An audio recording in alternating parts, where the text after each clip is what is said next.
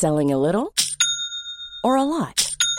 Shopify helps you do your thing however you cha-ching. Shopify is the global commerce platform that helps you sell at every stage of your business. From the launch your online shop stage to the first real-life store stage, all the way to the did we just hit a million orders stage. Shopify is there to help you grow. Shopify helps you turn browsers into buyers with the internet's best converting checkout. 36% better on average compared to other leading commerce platforms. Because businesses that grow, grow with Shopify. Get a $1 per month trial period at shopify.com/work. Shopify.com/work. Hiring for your small business? If you're not looking for professionals on LinkedIn, you're looking in the wrong place. That's like looking for your car keys in a fish tank.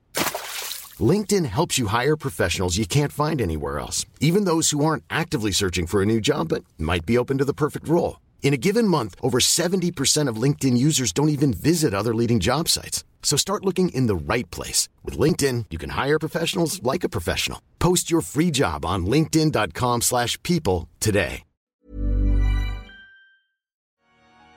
Welcome to Music in My Life with me, Laura Wright. It's the show where we talk about the music we love so much, our relationship with that music and the role it plays in our life. What is it about music that taps into our emotions, and why does it make us feel a certain way? This week's guest is the one and only Steve Brown, and I want to tell you some more information on this multi-talented guy. Steve is an award-winning TV presenter, a public speaker and mentor, and he's also a wheelchair rugby player and coach who captained Great Britain at the London 2012 Paralympics. Steve received the new On-Screen Talent Award at the Royal Television Society West of England Awards in 2018. And as a wheelchair rugby player, he was also European Championship gold medal winner. That's very impressive, Steve. You also, I need to talk about this point as well in your bio. You're a free man of the Borough of Swale. Can you just explain to me what that means? It sounds like the coolest thing. And welcome to the podcast. No, thank you very much, Laura. Freeman of the Borough of Swale. I think that was the first time I've been properly speechless. It was when I was invited to a council meeting, and I wasn't entirely sure why. And I've gone along, and it became clear quite early that I was being asked if I wanted to, or it was voting me in as a Freeman of the Borough. Now, Freeman of the Borough is the highest award a local council can give. And it's a very traditional award. It's something that maybe in the past carried a little bit of weight to it. It meant that you could get away with things that maybe other people couldn't, or you had a bit of a stand-in within the local community. Now it's much more a gift of kindness, and something is really just a recognition of your efforts, whether that's for the local council, whether that is for charity, or whether that's for your dedication to sport. And really, they just enveloped everything that I've done and said we think is worthy of an award. The last time the local Freeman of the Borough, or the Freeman of the Borough, was given out to anyone in Swale, where I live, was Bob Geldof, and that was Oh my goodness! That was in 1981. Okay, hang on. So that's massive then. Like, you're following in the footsteps of greatness. Bob Geldof, you can be like, yeah, I just came just after him, you know? Yeah, and the absolute big coincidence on Bob Geldof getting it and then me getting it all those years later was he got it in the year I was born, 1981, and he was given it by my granddad, who was then mayor. So, so it was my granddad that gifted Bob Geldof the first honorary Freeman of the Borough, and then the second person to get one was his grandson as honorary Freeman of the Borough all those years later. That's such a wonderful story. I'm not surprised you were speechless and probably a bit emotional, right? Yeah. I mean, my job and my work is to be able to react under pressure, try and fill other people with a little bit of confidence when the going's tough, and to be able to hold conversation and speak to people.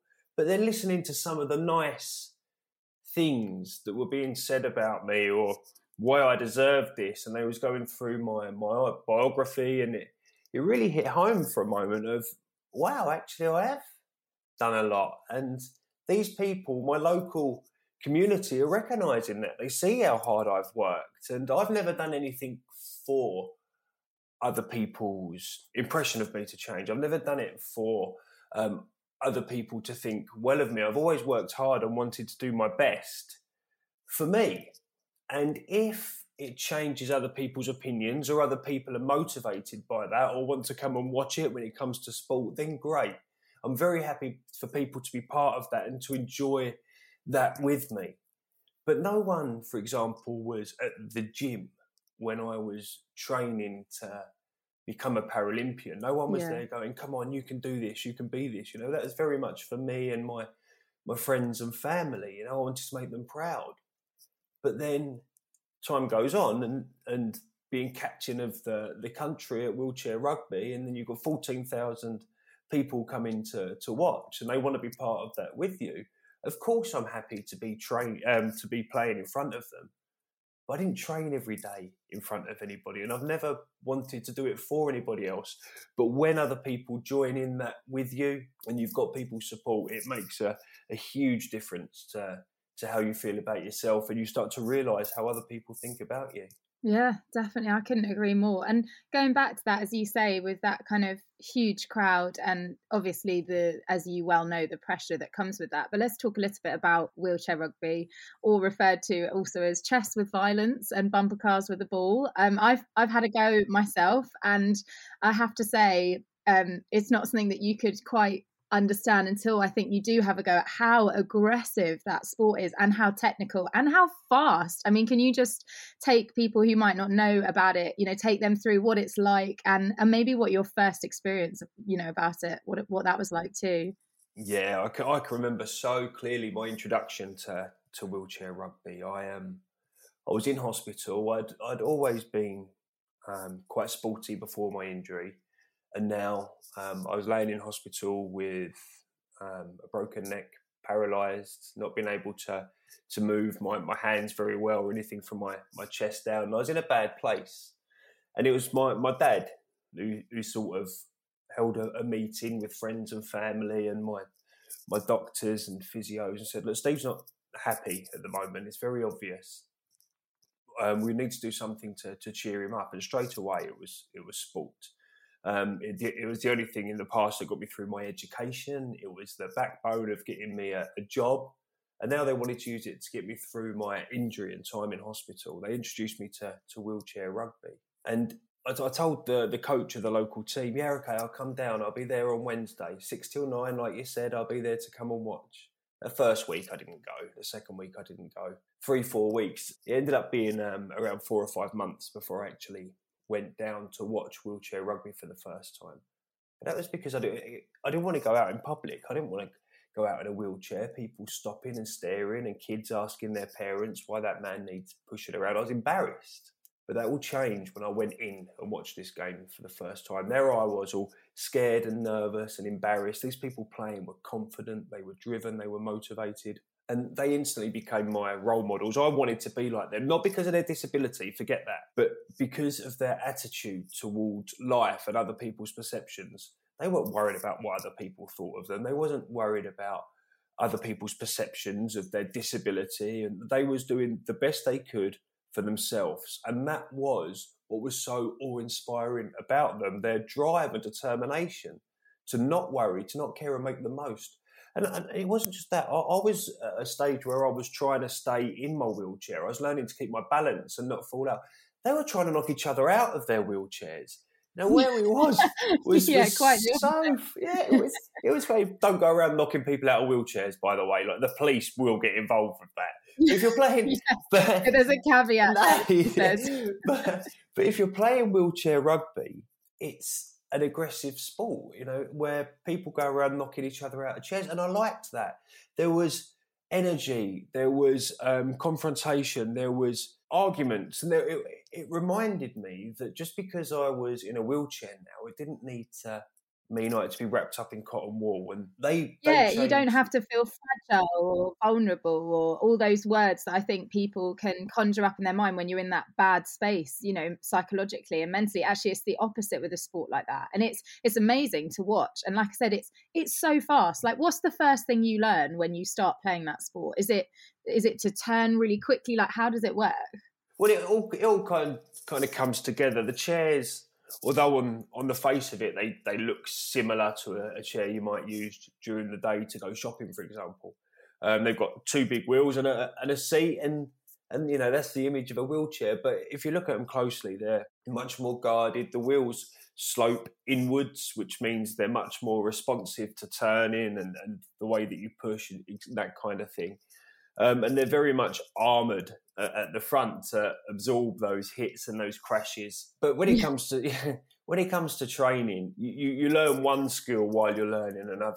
You know, if you're pushing the chair, you learn to maybe direct it and get those turns in quickly whilst the ball's being thrown at you, because otherwise you're not going to be able to turn and stop to get the ball. And it all comes together. But there are, of course, particular drills for particular skill sets within the game, and we do hone in at different times of training, whether that might be ball skills, chair skills, endurance. You know, there's lots of different ways to train, but it's not until you're on the court and you're playing when they all come together, and you've got to be in the moment. You realise maybe where the gains are that you've made or where the gains need to be. But going down and watching wheelchair rugby shaped my life. It made me who I am now. It helped me with my confidence. It helped me with my understanding of my disability. And as much as when you're in hospital and you've got the doctors and physios and other professions, they're helping you get through it and do your best, it's not till you're in a situation where maybe you've got a chance to learn from other people and watch how they get on with things. And they didn't just teach me about wheelchair rugby, they taught me about life in a wheelchair. And I'll be forever grateful to them for that. And in terms of, you know, that as a sport in itself, you presented at some of the Invictus Games as well with BBC One, and you know that obviously would have helped hugely, having that sort of on the ground experience of some of the sports that they do. Was that really interesting for you? Was that something that opened your eyes to the other sports that are out there as well? Yeah, I mean, being a Paralympian, it means that of course there's a lot of cross-germination. We see each other's sports, we see each other in action. I've got friends right across the Olympic and Paralympic disciplines. And it's amazing what you can learn from other sports and pick up ways that they train and what they do. And then when the Invictus Games came to light in 2012, the idea and it all coming together, to think that I'd have the opportunity to pass on some of my wheelchair skills to Prince Harry and the soldiers and be part of their training for that, was something that I really didn't quite expect. And then going from there to the BBC saying, do you know what, Steve, you're pretty good at this talking malarkey, and the people that you've been speaking to at training, in terms of the soldiers and Prince Harry, will obviously get on with you very well. Would you like to come and share your experience of training and working with them and your expertise in wheelchair rugby and become one of our presenters and commentators for the Invictus Games? And that was a huge moment for me. You know, that was when I bridged from playing a sport that I loved to being able to educate and help other people fall in love with the sport that I loved. And whether that was from the coaching side of it with the soldiers, or whether that was from the commentary side and the presenting side to the audience and people watching it. It gave me a chance to explain why the sport was so good, how the rules are played. Because at first, as you mentioned, you know, bumper cars with a ball, chess with violence, that's what people see, and there's a lot of skill and teamwork going on. And once you start getting that pointed out to you, it all starts falling into place, and you start realising the roles players have, why one person could do some things and another can't, and it takes a little bit of explaining. to understand the sport, because it is not just big hits and crashes, but very technical at the same time. I just couldn't agree more. And I think you were, definitely the man for the job for that one. So it's clear that sport's always been, massive, massive part of your life. Let's talk about music. Let's talk about whether, I always ask my guests, has music always been there for you? Has it been something that's sort of come and gone? It's clear from your song choices that music has definitely historically been like in your life, from day one. But how does it feel for you personally as like a bit of a journey? I know it's a big question, but there you go. No, it's not that big a question. Not really, because I'm so involved with music. Before my injury, as a school kid, I was a drummer in a local band. I used to love playing the drums, and one of my biggest regrets, you talk about jobs and lifestyle changes and that kind of thing, was selling my drum kit when I went to university, because mum and dad said, well, it's only going to sit here collecting dust. And they was right. You got rid of it. Oh, yeah. No. Well, the truth is they were moving and they didn't know where it was going to fit when. And then the idea is that you can always buy another drum kit if you still want it when you're back from uni. And they were right. It wasn't a forceful get rid of your drum kit as it might come across. It certainly wasn't that.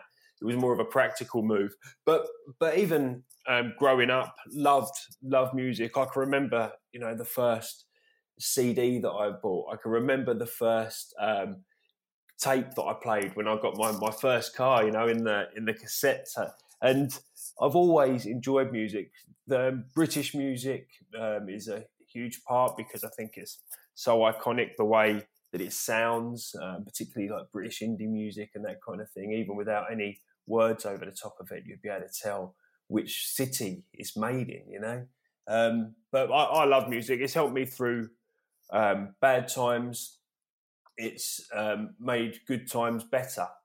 There's no doubt about it that I love going down the local pubs, watching the local bands, local festivals, big festivals, gigs, you name it. If I can be there, I will be. And is that something that, I know myself, speaking personally, obviously as a performer as well, I've missed it so much over the last 18 months. Like for you as well, is that something you've missed, going to those opportunities of live music? Yeah, absolutely. We was very fortunate right at the beginning of lockdown. We had a local festival, which was almost like a drive-in. So you had the bands playing up on stage, and you had to stay with your car. And it was, very reminded me of, the drive-in movies and that kind of thing. And it was very American. You were all pulling in and we're watching it all on the stage from our cars, and everyone was dancing around the cars. And so I have had that one little bit of escapism when it comes to live music. But honestly, particularly last summer, the weather was so good that I spent an awful lot of time in the garden, whether that was having barbecues, doing the garden up or whatever. And it's a room where you can have a little bit of escapism with the way that the garden is and the setup that I've got. And I love being out in the countryside and nature anyway, just putting a little bit of music on in the back garden whilst I'm painting the fence or cooking the barbecue. That's enough for me. I get lost in the action of what I'm doing, the music that's coming through, and the brightness of the colours and what's going on in the garden around me. It takes me away. I can't explain how much music can transform any environment at any time. Well, let's get into it then. Let's talk about your first choice. So this is a song that always cheers you up. So like a feel-good classic. It might be about a specific moment in your life.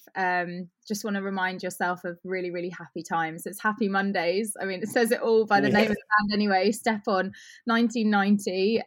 Tell me why this reminds you of good times. I love British indie scene. When you start looking at the bands that come through, obviously you think of Happy Mondays, you can't help but think of things like Stone Roses or the Smiths, and then you get more up to date and you go through the Stereophonics, Blur, Oasis. I love the feel and the vibe of British indie music. It's like that kind of grit, right? Yeah. You like that sort of, it's just honest, and the lyrics are very honest. It's not sort of heavily produced. No, and I like that. It's almost like the music has not gone through that final stage of finesse. It's like somebody's screaming out to go, no, it can't go out yet. But they're going, yeah, it can. Yeah, it can. That's good enough. That's good. And I like that. I like that there's it feels like there's more ownership by the band. There's more ownership by the songwriters and the lead singer to say, well, this is what we want. So this is what we're going to do. And that is in itself really quite liberating. And then when you start listening to the lyrics and you think, wow, they're really singing about what they want to sing about. You know, the Jam, and when they're talking about the papers, you know, only saying one thing, and you start realising this isn't filtered. They've not checked with anyone that this is all right, you know, and they might upset some people with this, but hey, you know, freedom of speech, they can do that. And I love that it's edgy, it's raw, and it hasn't got that polished feel, and you can recognise it anywhere in the world at any time. You can tell British indie a long way away, and I think that Step On by the Happy Mondays really brings all that together. You know, it really shows the style that, you know, Bez dancing around with his maracas. You know, that's freedom, that's enjoyment, and it's great that he can just be there, be part of it, and people go, yeah, that's Bez, that's what he does. You know, and it's not questioned. So yeah, Happy Mondays, Step On is certainly what brings that feel and that kind of music and can make a good day better for me. Let's have a listen to some of it, and then we'll talk some more about where that song came from. So here's Step On, Happy Mondays.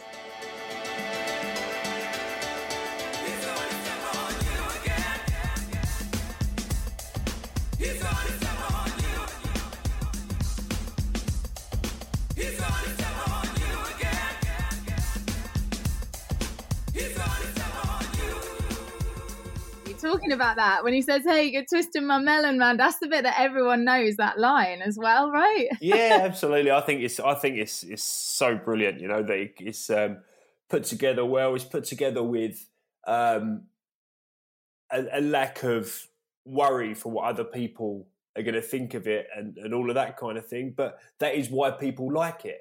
And in a strange way, it kind of reminds me of when I first went down to wheelchair rugby. It was, they're doing what they want because they like it, and that's why people like them and respect them. And it's funny how, you know, you talk about life imitating art, imitating life, and sometimes it's just a reflection of what's going on in your life sometimes, and then you can recognise it in the music that you're listening to. Yeah, and I think the music video is quite like that as well. And I suppose now you were talking about, you know, how this sort of music for you is that sort of that moment before it's overdone and then put out and it feels heavily produced. The videos are like that from the 90s, you know, from the 80s, 90s time as well, where it's just them having a good time, and you can't help but sort of vibe off that as well when you see that, as opposed to it being very artistic. And don't get me wrong, videos now, money that's put into them, the producers, directors are incredible, right? But there's something about that where it's simple and it's just good music. Yeah, and it doesn't need all that overproduction. It doesn't need, because it wouldn't fit what it stood for. It wouldn't fit the type of person that is, or the type of band that's producing the music. It wouldn't fit what their songs are about. If they then started spending big money and lots of time on their videos, I think their attitude is very much that I do. Let's get on with the next one. And, you know, I don't think they want to be spending all that time and effort and money. It's not in their character. It's not in what that sort of British indie culture stands for. And I think it's great. You know, they put their drink down, move on to the next. I love it. It's a great song to start with. Okay, let's talk about your gym sport hype song. So like just to go to, you know, whether it's for a workout, whether it's for a sporting event, or maybe it's just something that just motivates you. So I was quite surprised by this choice. Tell me about Thin Lizzy, why this song and what it means for you if it's like a pump up song. Yeah, Boys Are Back in Town is it's very much for me when I was playing wheelchair rugby, particularly at the higher levels, and you had that sort of feeling. You have music on in the changing rooms. We all had our own choice, you know, because as we talked about, and as you know, and as everybody knows, music can have a very big impact on how you're feeling or how. Did you have headphones in when you were getting ready to play, or was it something you listened to out loud as a group? There was a choice, you know. We did have music on in the changing rooms, but if you wanted to have your little bit of escapism, people warm up differently, whether that's mentally or physically. And some people want to take themselves away before they go into a big competition. They want a little bit of time to themselves, a bit of self-reflection. Other people let their nerves die and calm down with conversation and talking through it and working out game tactics and making sure that they know exactly what they're doing in certain situations. And so you've got to cater for all that kind of thing in a changing rooms, personalities. And but then your role leading up to, you know, the Paralympics, your captain, you've got a lot of weight on your shoulders. And do you feel that you have to sort of be that overbearing carer in that sense, or you know, how did you sort of feel you captained your team? It's probably a hard question, but it's interesting to know. I think what it is learning how to get the best out of people. Those players that are maybe quite introvert, that maybe don't always speak out, and are maybe the type of players that would usually put their earphones in before a game because they want a moment to themselves before it all gets loud and crazy and panicky and lots of pressure on you. They're the sort of players that maybe when we was coming up with team tactics, you know, and I had the privilege of saying sentences like, right, how do you lot want to beat Australia? You know, what an opportunity to have and to be able to talk in that sort of sense with people. And then you'll go around the room. You know, my job as captain wasn't to tell everyone what to do. I saw my job as captain as to make sure that everyone had an input on what we do. That's how I liked to lead, very much with input and buy-in, because then when maybe we was under pressure at a game, I could then turn around and say, right, we've listened to everybody, we've all worked together on this, we've got 2 minutes left, and this is what we're going to do. You know, I'm going to say what we're going to do, because somebody needs to take control, and that's the situation we're in, and that's what I'm here to do as captain. But you can only get the respect in that situation when you take control of something and you get the buy-in from the players if they know that they've been listened to before. And that is so true.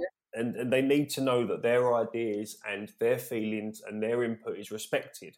It makes me think of I remember watching Johnny Wilkinson when he was playing for Toulon, and he did his team talk, and then he did it all in English and then all in French, and I was like, that's respect. Like, do you know what I mean? That kind of thing where he was like, I am listening, and I'm listening so much that I'm telling you in your language as well how much I respect you, because I'm here in your country playing, but I'm playing for you. It was just, I don't know, just something like that as well makes you think what goes into a captaincy, and how, just like you say, you've got to understand so many different personalities, so many different dynamics, and still actually have your head in the game as well, which I'd find really hard. So did this song come out like just before you went out, or was it like a build up? Yes. I'm getting excited. I feel like I'm about to go and play sport. Yeah, it's great. So in the changing room, as we're talking about, you've got those different personalities. Some of them want to keep their headphones on, keep themselves to themselves. Other people may be a little bit more extrovert, and their way of dealing and staying calm is to laugh and joke and be loud and chat amongst themselves. And I was very much on the fence. It depended on where my head was, which side I went. But once you go out through into where the crowd are, you know, through to the stadium, the crowd erupts, everybody's cheering, everybody's chanting for you, and you go through. I asked all the team, what music they wanted for those 15 minutes before the big game, while we're all out there throwing the ball together, warming up together in front of the crowd. And this was my choice of song. The Boys Are Back in Town, and that's what we came out to as we came through into the stadium, you know, with the other teams while we was warming up and having our last little moments. And for me, it was the song meant a lot. You know, we had trained hard for this situation. We're at the home games in front of a home crowd with a lot of expectation on us, a lot of pressure on ourselves, both from outside influences and the way that we want things to go as well. And this really sort of made me feel positive about the effort that the team have put in. You've got to remember, in sport, not everyone's always best friends. Not everyone always sees eye to eye. But when you're there playing for your country, it's amazing how much those little problems disappear. You know, it doesn't matter what music somebody listens to, or what if they want to play a ball game while you want to watch a video in the evening. You know, all of a sudden, there's bigger fish to fry.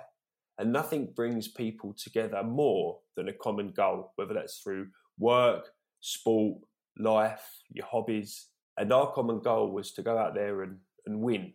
And, you know, the boys are back in town. Everyone's working their hardest, doing their absolute most, putting differences aside, spending time away from family to come and train for these beautiful moments that we're sharing together. I couldn't think of a song that could put more pride into a situation. Let's go back there then. Let's imagine this is all happening again. It's such a nice memory to repeat. Let's have a listen to some of Thin Lizzy, Boys Are Back in Town. Here it comes. The boys are back in town, the boys are back in town.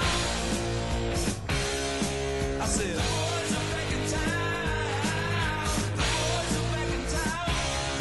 The boys are back in town, the boys are back in town, the boys are back in town, the boys are back in town. It's so good. I mean, it's also, for me, like, I was really interested to read, it was covered by Bon Jovi, Everclear, and Happy Mondays covered this as well, right? So there's this little timeline with your music. There's a lot of like similar vibes, similar genres, and I think also it's something where, you know, the story of the lead singer it's really sad, but it also makes these bands and this music so iconic as well. You know, the time that they were around, and I remember reading something about him saying he was so proud to be Irish, even though he was born in England, raised up, you know, brought up in Dublin. He was just so proud, and I think that's something where, you know, you hear that proudness in their music and it comes across in their performance. But does it take you back there to that moment listening to it? Yeah, absolutely. And I think that's what it is. The song was written with pride. It's sung with pride, and that comes through. And when you're out there in front of a home crowd representing your country at the highest level, you are proud, and you it's right down into your bones, you know, that because you've worked hard for this. There's no doubt about it, and it's the same way as Thin Lizzy, as band members all went through very tricky times as part of what they were doing and their music and trying to express themselves and freedom. And that's all anyone wants to do in sport, in music, is just do their best at something that they love.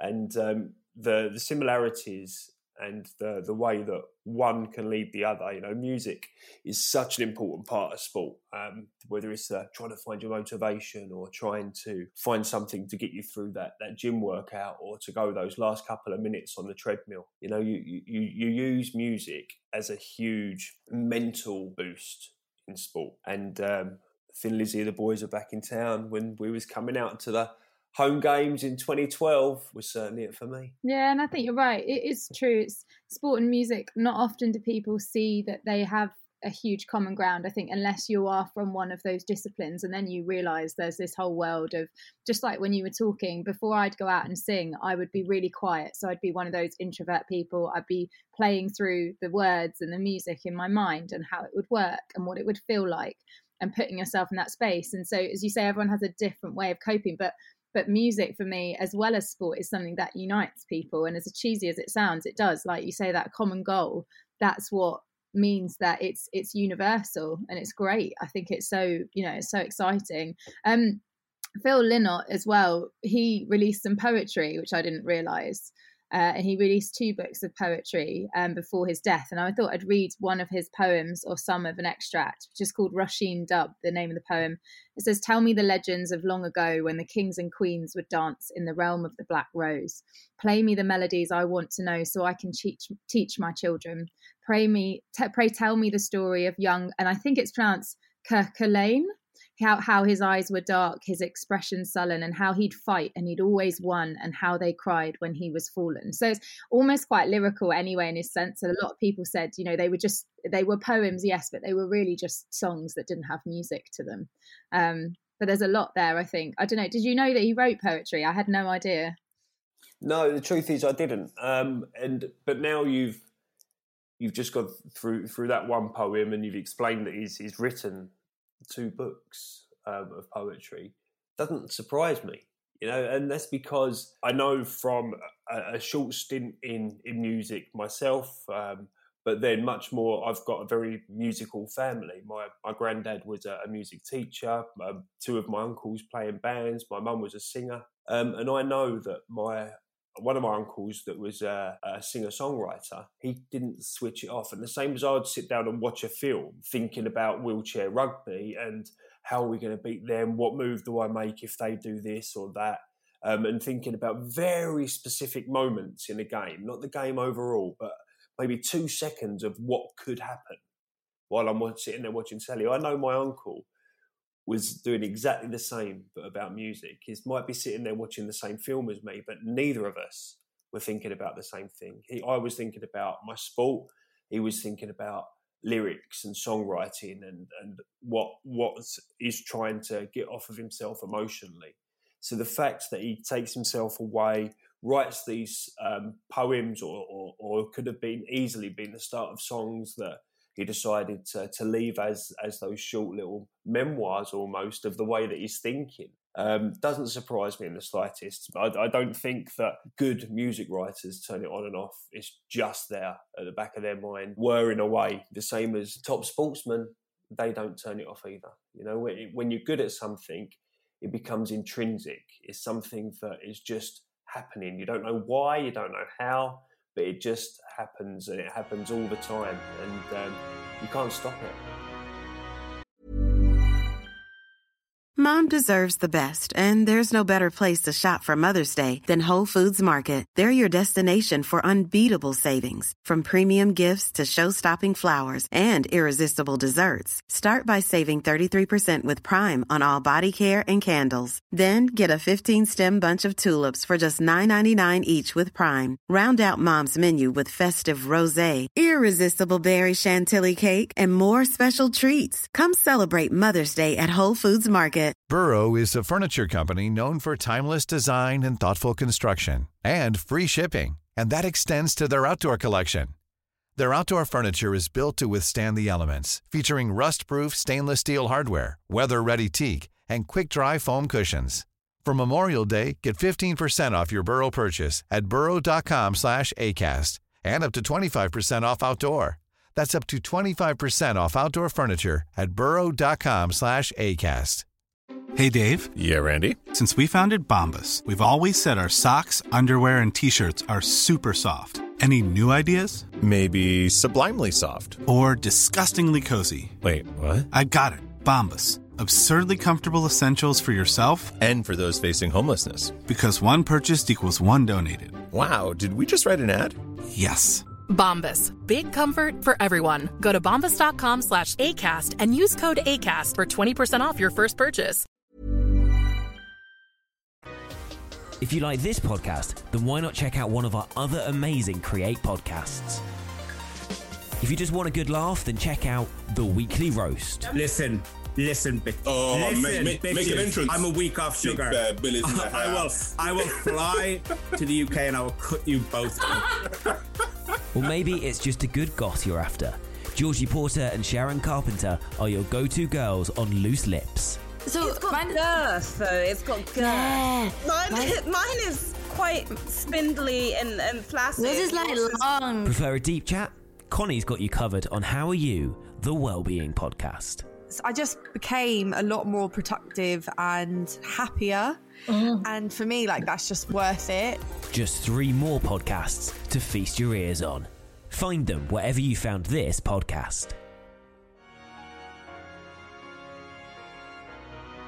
It's interesting you were talking about your uncle there as well, and family. So this next song you've chosen, so I should mention as well, I give my guests 8 questions and there's 4 that you've chosen, and this one's a song from your childhood. Reminds you of kind of those younger days and perhaps linking to like a strong childhood memory. We're going to talk about Police, Message in a Bottle, 1979. I mean, it was interestingly their first number 1 as well in the UK, which I find quite hard to believe, but then they sort of blasted onto the scenes. A very specific sound to this, to this band. What does it mean for you? Does it have a specific memory? Yeah, it does. You're smiling. I'm guessing it does. Yeah, and it's not one that you might think. I mean, I was born in 81, so it was a couple of years before I was around. But I can remember it being the cassette that Dad had in the car all of the time, every day on the journey to and from school. On repeat.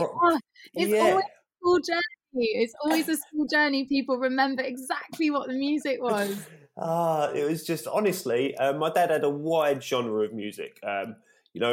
Things like Pink Floyd, Genesis, Yes, all that sort of prog rock kind of thing. But he also had a lot of things, REM, The Jam. Nice. But despite this huge, wide variety of genres and music and what he listened to, this was the only cassette that was in the car.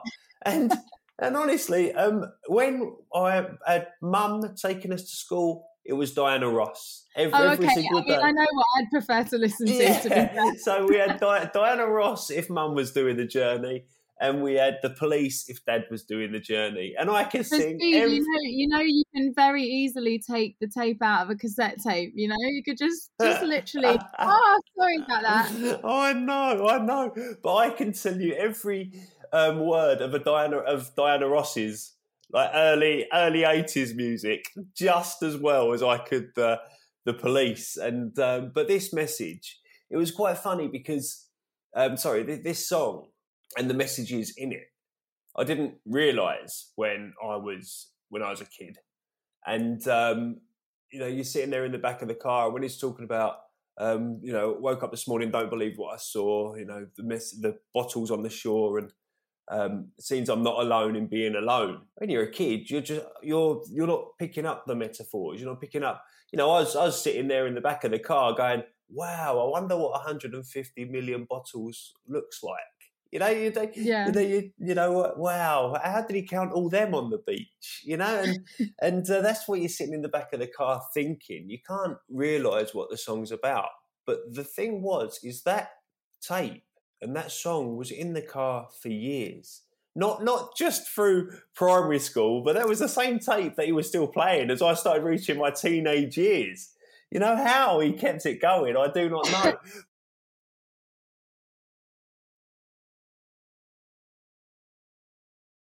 Absolutely, but that's just it.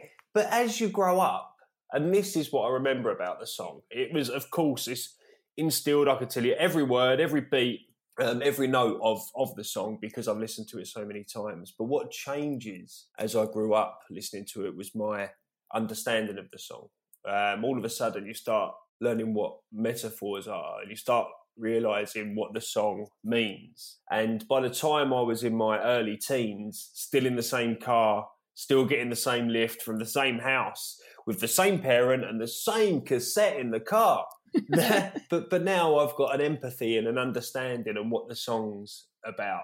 And that was the only thing that changed on those car journeys. The packed lunches were still the same. The ride was still the same. The school uniform was still the same. But my understanding of the songs that were being played changed. Did you sing along together as well? Yeah, occasionally. I mean, Dad was more of a steering wheel tapper than a singer. But I can't deny that me and Mum have belted out a few Diana Rosses on the way home from school a couple of times. Can't deny it. I might play a bit of Diana Ross by accident instead. Yeah. I think I agree with you. I think it is a great. Are you a big Sting fan, like separately of his solo stuff, or was this very much he was the police and that was that? No. There's a lot of you've got people, whether it's Sting that was with the police and then went off and done their own thing. I've got just as much respect for the stuff that he's written for himself as what I have with things like the police. But then you've got the Jam, Paul Weller. You've got I know Genesis, and then you've got Peter Gabriel going off and doing his own stuff. Genesis, and then Phil Collins, going off and doing his own stuff. And although their sounds change, maybe the amount of influence they have over the songs is diminished because they haven't got so many band members that want an input. And of course, the way that songs are written between the 70s with people having an input and talking about it to now where somebody writes a song and you perform it has changed hugely. Nevertheless, however much input other people have over songs and how much the idea and the feeling of the song might change with other people's input and the way they want to express themselves. Good singer-songwriters like Sting, it doesn't matter what they're writing about. Some of his individual stuff resonates with me just as much as something like Message in a Bottle does. But the memories that I've got with Message in a Bottle and my understanding of that song as I grew up listening to it every day made me understand music more, and that it's not what it says on the tin, but it's much more about, well, you can interpret it how you want, you can take it as you want, and the metaphors within the songs you can shape and bend and mould to your situation very easily. I love that. And I agree with you as well. Let's have a listen to some Message in a Bottle. I mean, we need to talk about the video as well.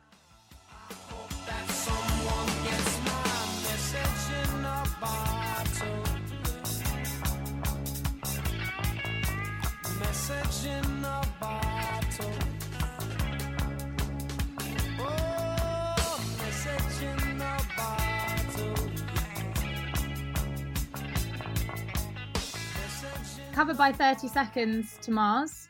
Didn't know that, interestingly. And it's number 65 as Rolling Stone's greatest guitar songs of all time, with that guitar riff at the start, which I think is pretty high up as well, considering it's not as recognisable for the guitar riff as I think. They performed at Live Earth as well in 2007, came back together and performed like awareness of global warming, environmental stuff. And they had John Mayer playing guitar with Andy Summers and Kanye West doing a rap verse over the chorus. I didn't know that either. I have to watch that version and see what it's like.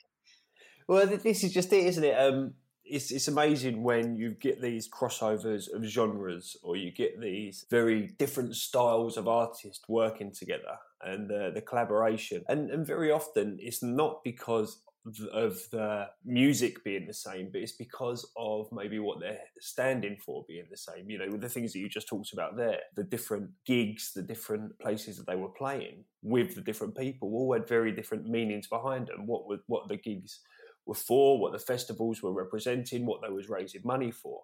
And so very often these collaborations come because they believe in the same thing, and there's that mutual respect of, yes, our genres might be different, but it doesn't mean that we can't come together to show solidarity and a united front for a reason, or for a charity, or for people that need us to. And this is what I mean. Again, that crossover into sport. You might have your different ideas, you might have your different ways of doing things, but when it comes to the crunch, you go shoulder to shoulder, and you don't want anyone to look foolish, look bad. You just want everyone to be brilliant all of the time.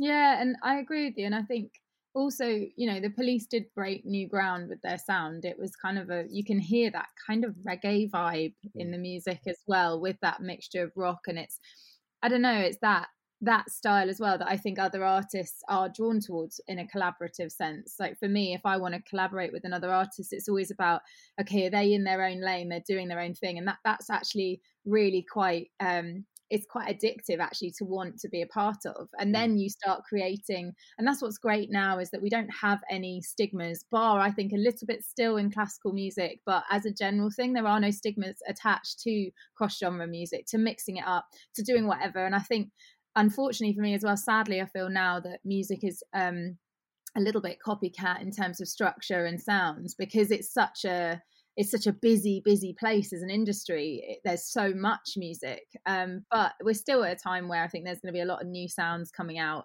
I do feel like though your kind of prime time is around this era of music where I think you would quite happily stay in that space, which is interesting. But this next song is very different still. Yeah, it is. And I think what it is that my life has had lots of different chapters to it, from before my injury, working abroad and the lifestyle I had there, to then being injured and a lot of worry and concern about how my future might go, losing all of my confidence, being at rock bottom, to then working and coming out the other side to be captain of the country, moving on from there to doing well and within the TV industry. I've had lots of different chapters, and I think that I've got lots of different music to reflect that. And for me, Cass Elliot and Make Your Own Kind of Music was a song, it fell upon me while I was in hospital, and it did absolutely fall upon me. I'd heard it before, going through life, never really thought much of the song. And then my dad had bought me a brand new DAB radio to have in my hospital room. And whilst he was tuning it in for me, going through the stations, Make Your Own Kind of Music was on one of those stations. And without any meaning to, or without any idea it was really happening, it got left on that at the end of tuning everything in. And the song was just playing, and it fitted where I was mentally in such a unbelievable way. You know, make your own kind of music, sing your own special song, all just about don't worry about what other people are doing. Don't worry about other people's opinion of you. 9 times out of 10, they're intimidated by your strength of you doing what you want to do.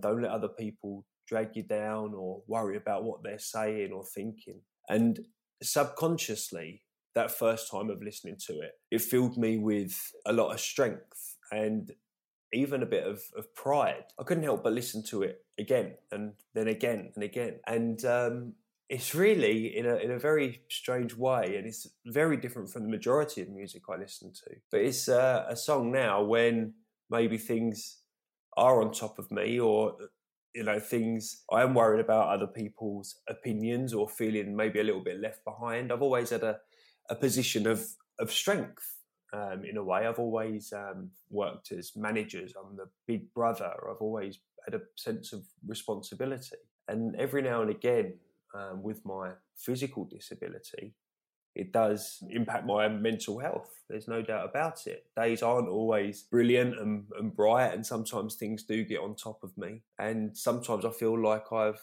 lost that place where I would be the go-to guy. And now I'm having to ask for help from other people a lot. But then this song just helps remind me that everyone's got strengths, everyone's got weaknesses. And for me, now I realise that asking for help when you need it doesn't show weakness. It shows strength. It shows people that you want to be better than you are. It shows people that you want to be more than what you are, and that you are willing to show some weakness, show some vulnerability to be better. And that is what this song is all about, being confident and having the self-belief to be yourself, not worry about what other people think. And 9 times out of 10, they'll think the better of you and more of you just because you're simply trying your best. Well, I think we should listen to it straight away with that in mind. Here it comes. Here's some of Make Your Own Kind of Music. Just to do your things, the hardest thing to do. But you gotta make your own kind of music. Sing your own special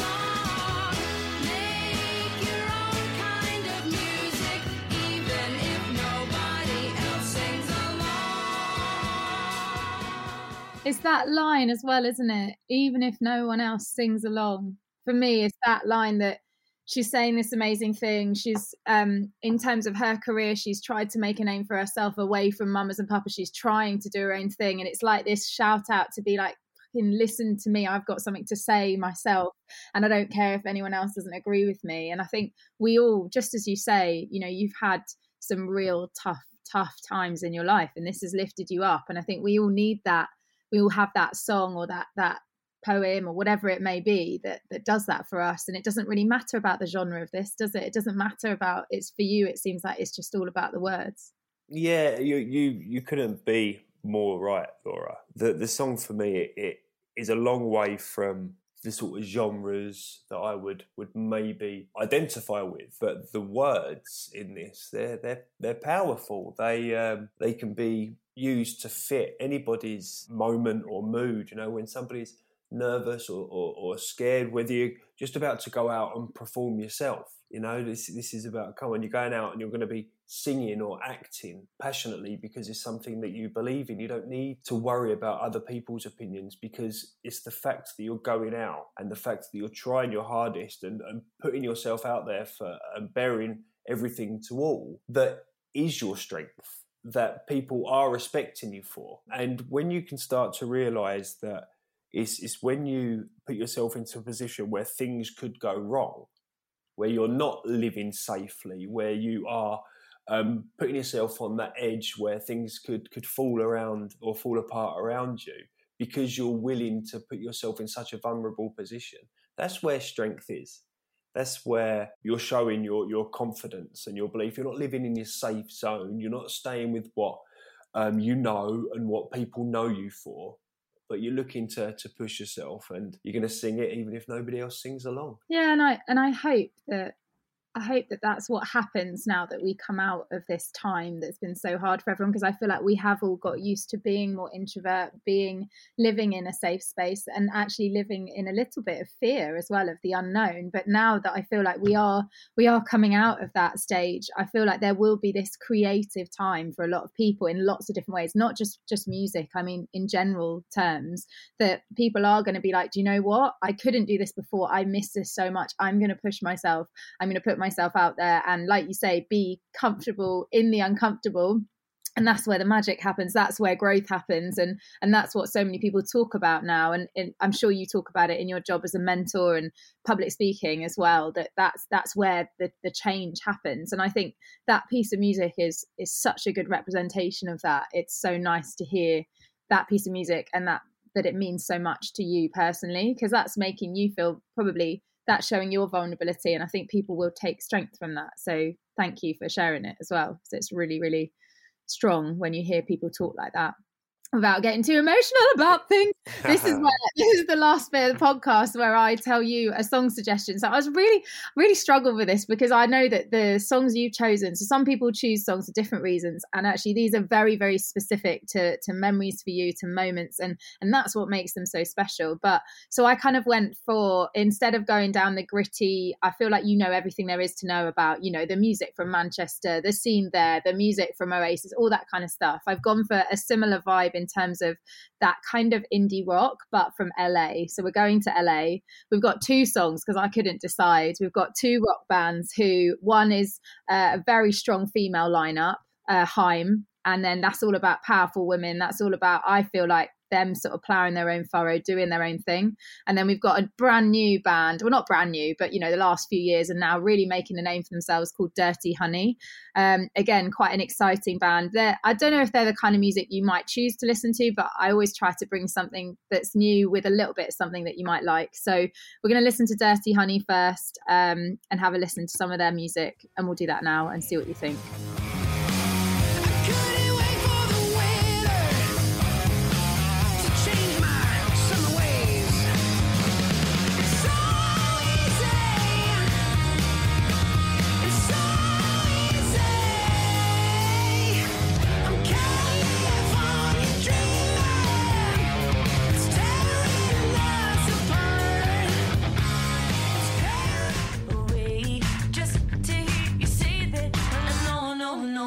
That you're gonna be okay anyway. Always keep it up.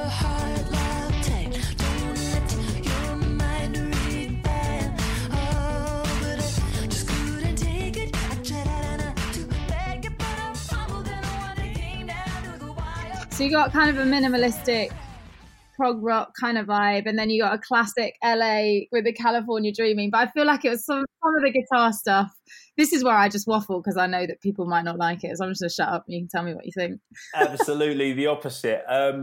The California Dreaming and Dirty Honey there, I like that feel. I like that sound, and it reminded me very much before even the lyrics came in of it's got quite a Guns N' Roses-y kind of feel. I thought it feels a little bit too done for you now that we've spoken. I feel like, but I think the right ideas are there. Yeah, and don't get me wrong. You know, I love that kind of thing as much as I enjoy that kind of British, you know, gritty feel. It doesn't mean I'm put off by anything else, not in the slightest. And I like the more like everything from classic rock right up to much more of that harder rock stuff. And I think that what you was playing with there is just starting to cross borders, and I like it a lot.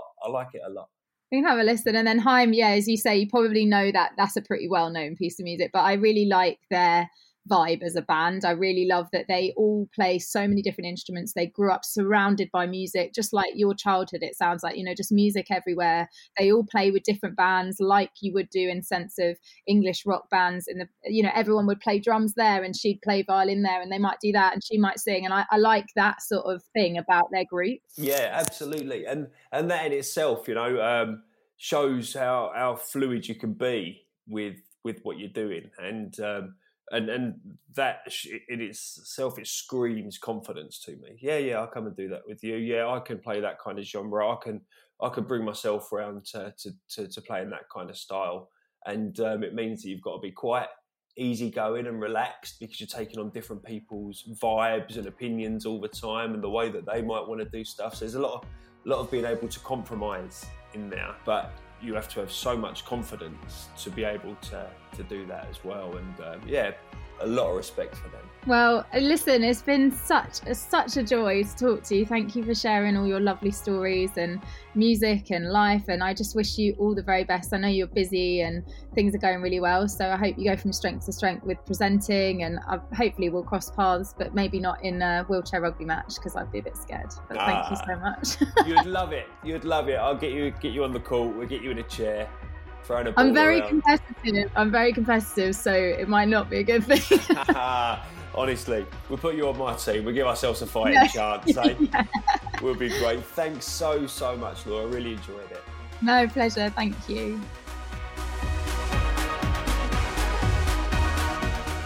I really hope you've enjoyed today's podcast, and I'd love to hear about your favourite piece of music.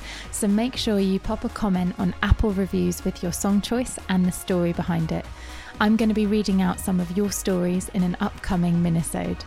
Also, we've now put our guest song choices in the show notes, so if you want to hear any of their songs again, you can find them there. Thanks so much, guys, and see you next time.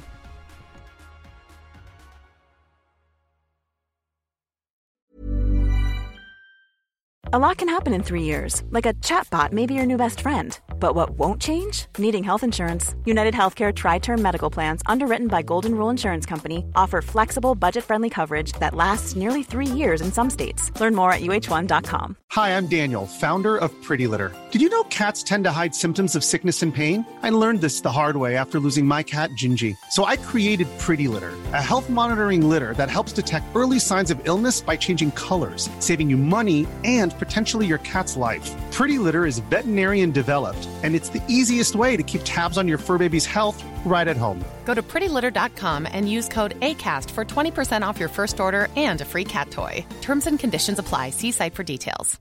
When you make decisions for your company, you look for the no-brainers. And if you have a lot of mailing to do, Stamps.com is the ultimate no-brainer. It streamlines your processes to make your business more efficient, which makes you less busy. Mail checks, invoices, legal documents, and everything you need to keep your business running with Stamps.com. Seamlessly connect with every major marketplace and shopping cart. Schedule package pickups and see your cheapest and fastest shipping options from different carriers. With rates up to 89% off USPS and UPS rates. And with the Stamps.com mobile app, you can take care of mailing and shipping wherever you are. Make the same no-brainer decision as over 1 million other businesses with Stamps.com. Sign up with code PROGRAM for a 4-week trial, plus free postage and a free digital scale. No long-term commitments or contracts. That's Stamps.com. Code PROGRAM.